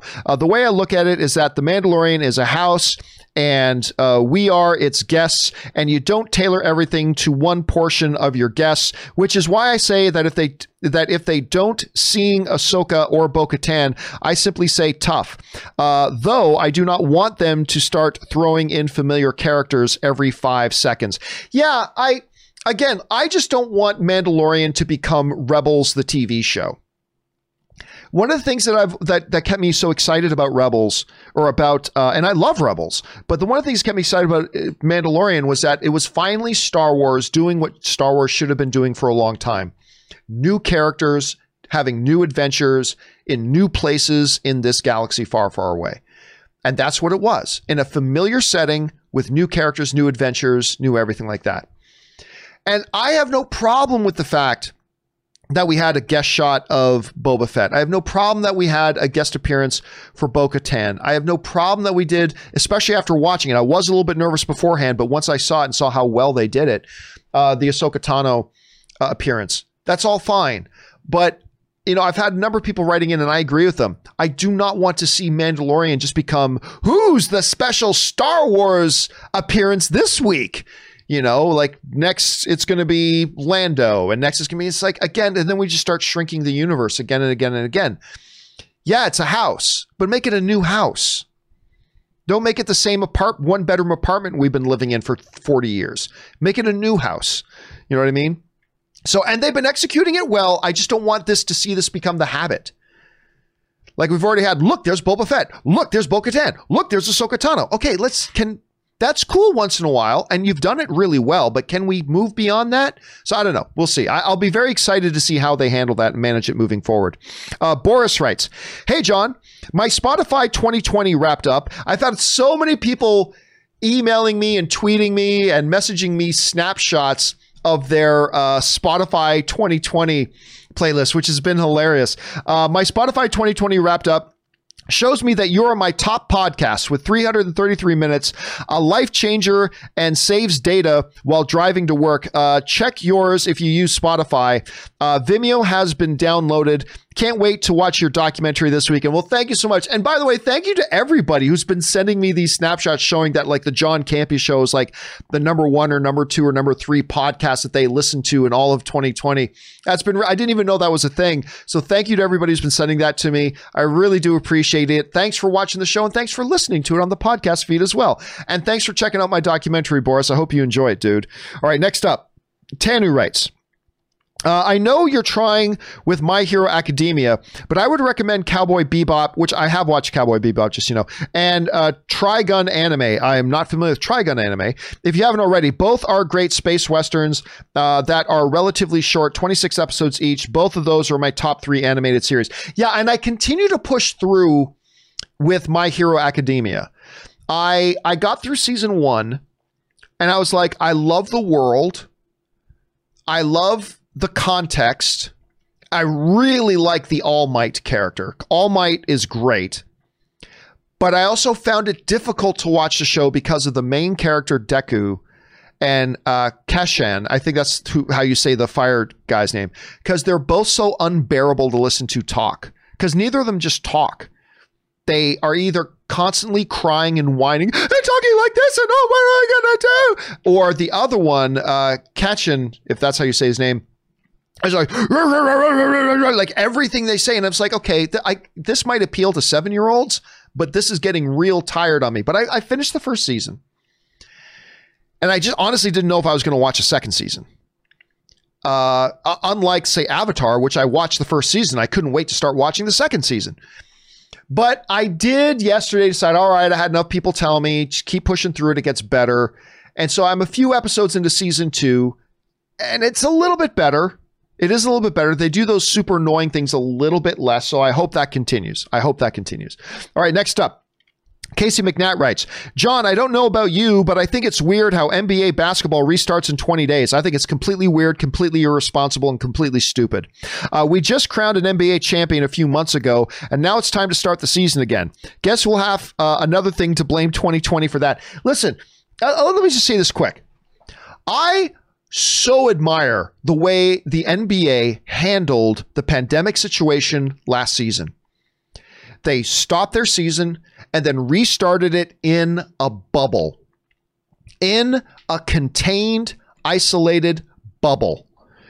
And they were able to do that with no COVID positive tests.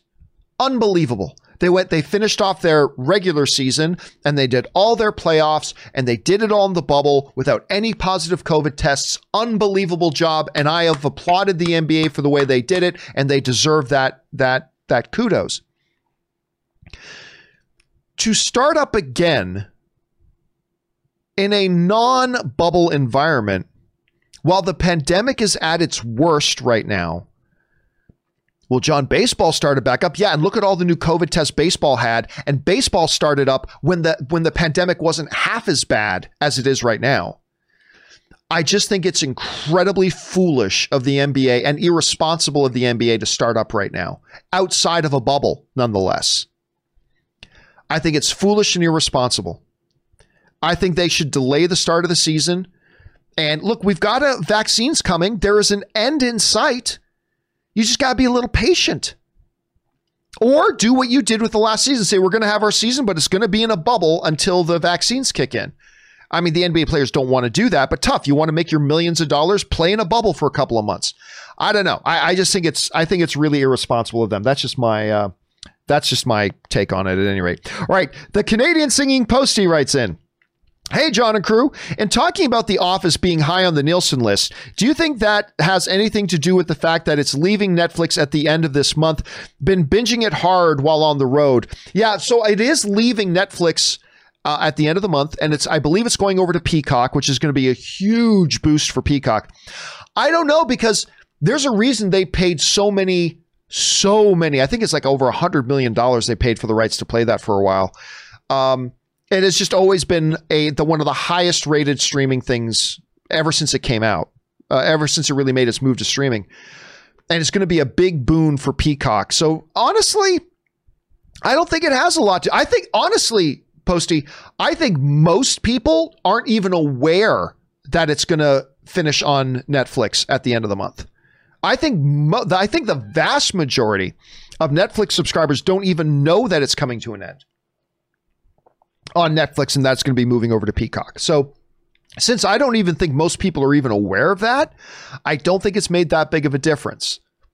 But it's going to be interesting to see what happens when it makes its move to Peacock, and how many more people, I still hate the name of that damn thing, how many people will actually then go and sign up for Peacock once The Office moves over there, especially since they have a free option to sign up for.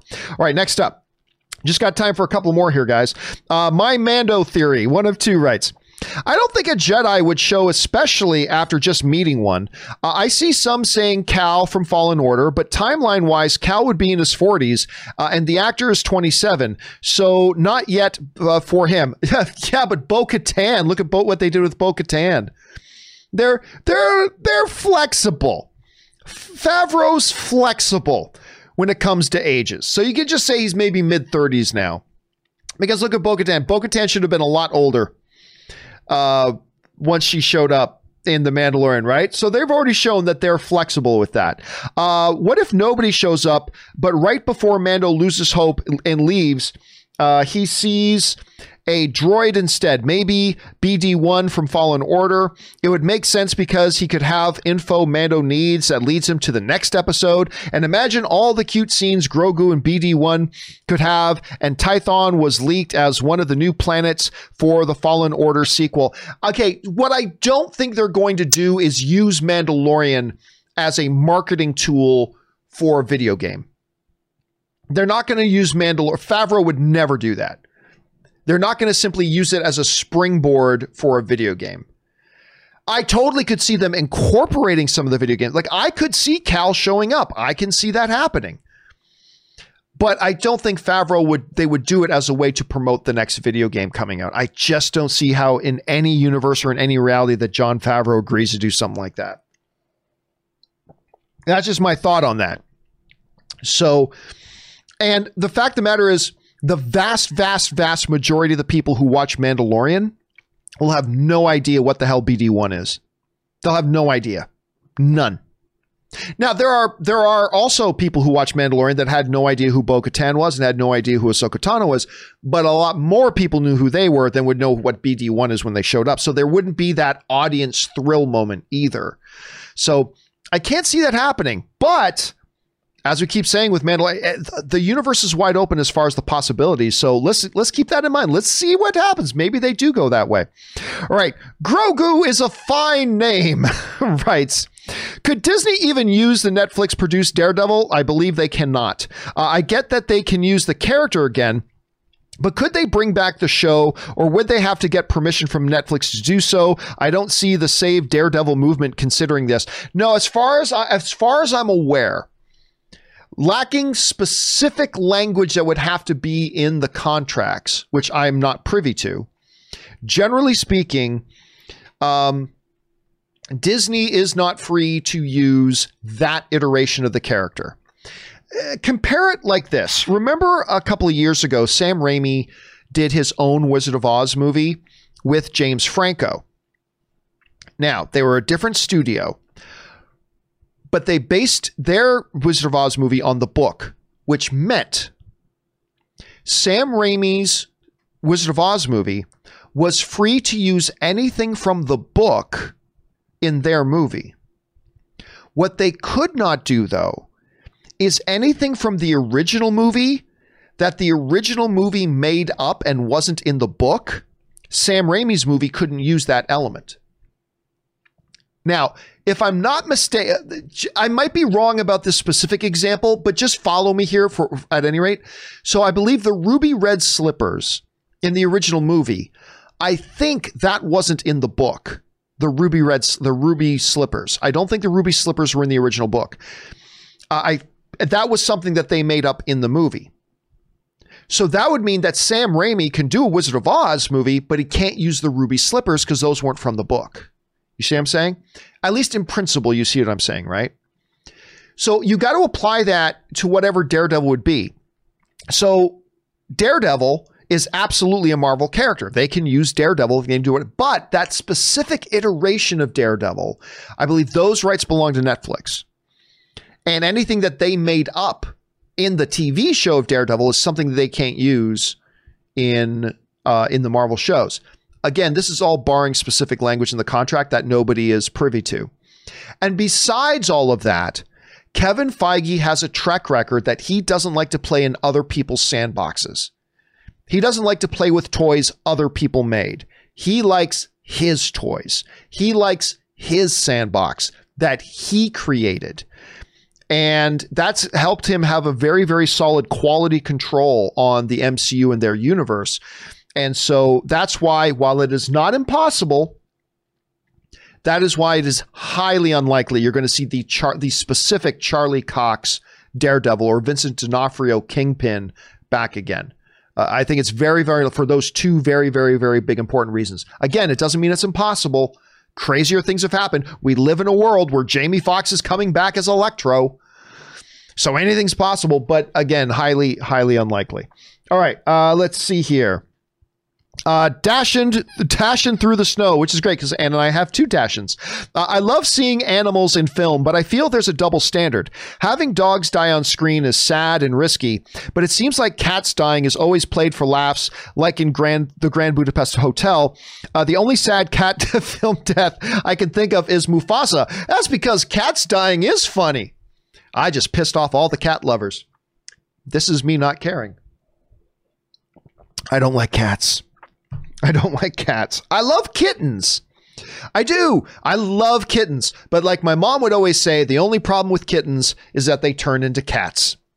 I can't remember some comedian I heard talking to somebody saying, like talking to a girl, oh, do you have any pets? And she says, yeah, I have a cat. And he says, oh, and how long have you had that problem? Yeah, I'm not a cat guy, even though I grew up with a cat and I loved my cat. I had a cat that I named Luke Skywalker when I was a kid. I had a cat, named my cat Luke Skywalker. And I did like that cat. My family had a wonderful cat for many, many years that was out at the Campia Ranch that just died last year. And that was very sad. But generally speaking, I am not a cat guy. So like, yeah, cats die in movies. We call that a comedy. That's a feel-good movie. Yeah, but dogs. Yeah, you're not wrong, Dashin. There's a total double standard. There absolutely is. I just don't feel bad about that double standard, and I see no problem with it. And now all the cat lovers hate me. All right, Darth M writes, hey, John and Rob, above or below, it just reminds me of a Ron Swanson line from Parks and Rec. He said, any dog under 20 pounds is a cat, and cats are useless. Perfect Ron Swanson line. Anyway, Darth M writes, hey, John and Rob. Rob's not here right now. Above or below 50%, Liam Neeson appears in the Kenobi show. I believe it's below 50%. We've kind of covered that already. I think he will appear as a Force ghost. Yoda says at the end of Revenge of the Sith that he was training him for Obi-Wan and will teach him how to communicate with Qui-Gon Jinn. Yes, that happened, but that doesn't mean that's something they have to follow through on later. Lots of things get said in movies that they never follow through on later. Again, I do believe there is a possibility he does. Because like I said, at Star Wars Celebration a couple of years ago, I was really surprised when Liam Neeson sent in a specific message, a video message, and they played it on the big screens in the hall of Liam Neeson sending in this specific message to Star Wars fans at Star Wars Celebration. I thought, wow, so he's still kind of staying in connection a little bit. So I believe it's a possibility, but I would take way under 50%, way under 50%. Even understanding how the whole Force Ghost thing is done and the connection to the Rebels Season 6 or Clone Wars Season 6 and all that kind of stuff. But I still would take under 50%, but it is possible. It is possible and a solid possibility too. Just in time to chat. Writes, hey pals, not sure if you guys knew this, but at the very end of The Phantom Menace, with the celebration and the kids singing, they're actually singing the Emperor's theme, but in a major key. Huge and amazing foreshadowing by Lucas and Williams once again. I don't know if I've ever heard that before. I'd like to know where you got that information from, because that's actually pretty interesting. And it would make sense, right? that would make sense that he would then come to adopt that as kind of, a theme. That would make sense. Yeah, actually, if you could email me at john@thejohncampiashow.com and tell me your reference for that, where you heard that information, because that's actually pretty interesting. It's something I didn't know. If it's true, it's something I didn't know.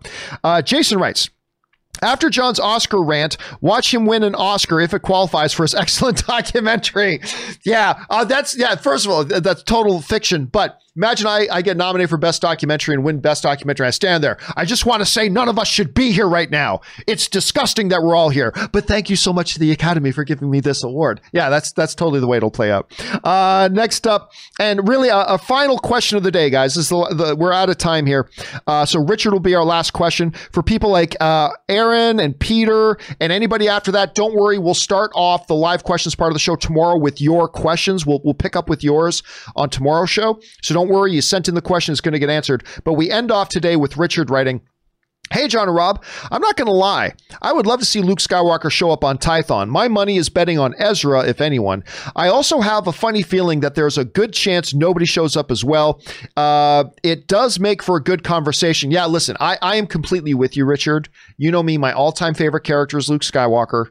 I would freak the hell out if Luke Skywalker showed up. But I don't know if it's what's best for the story. I don't know if it's what's best for the story. Keep using Mandalorian to take us in new directions. But again, if Luke shows up, I will defecate myself probably in pure joy and happiness. But it shouldn't. And again, if I had to put $1, if I had to put on $1 on guessing who would be, I would probably guess Ezra. But there's many possibilities. We talked about all the possibilities the other day. Mace Windu, one of the Force ghosts, Cal, Luke is one. I mean, lots of possibilities. But, or very much strong possibilities also that nobody shows up. Wouldn't that be interesting? All right, guys. That'll do it for today's installment of the John Campea Show. Thank you so much for being here and making this show a part of your day. Thanks to Robert Meyer Burnett for being here. Special thank you to all you guys who sent in the live questions. Number one, because you gave us great fun things to talk about. But number two, you supported this channel while you did it. And all of us involved here with the channel, thank you guys very much for that. Once again, guys, don't forget, go check out our documentary, Movie Trailers, A Love Story, available worldwide on Vimeo and in the US and the UK, specifically on Amazon. You can go find it there. And don't forget, we'll be back again with another episode of the John Campea Show tomorrow. Guys, please make sure to do the 4 important things. Stay smart, stay safe, take care of yourselves. For the love of God, please take care of the people around you. That'll do it for me for now, guys. Thanks a lot for being here. My name is John Campea, and until next time, my friends, bye-bye.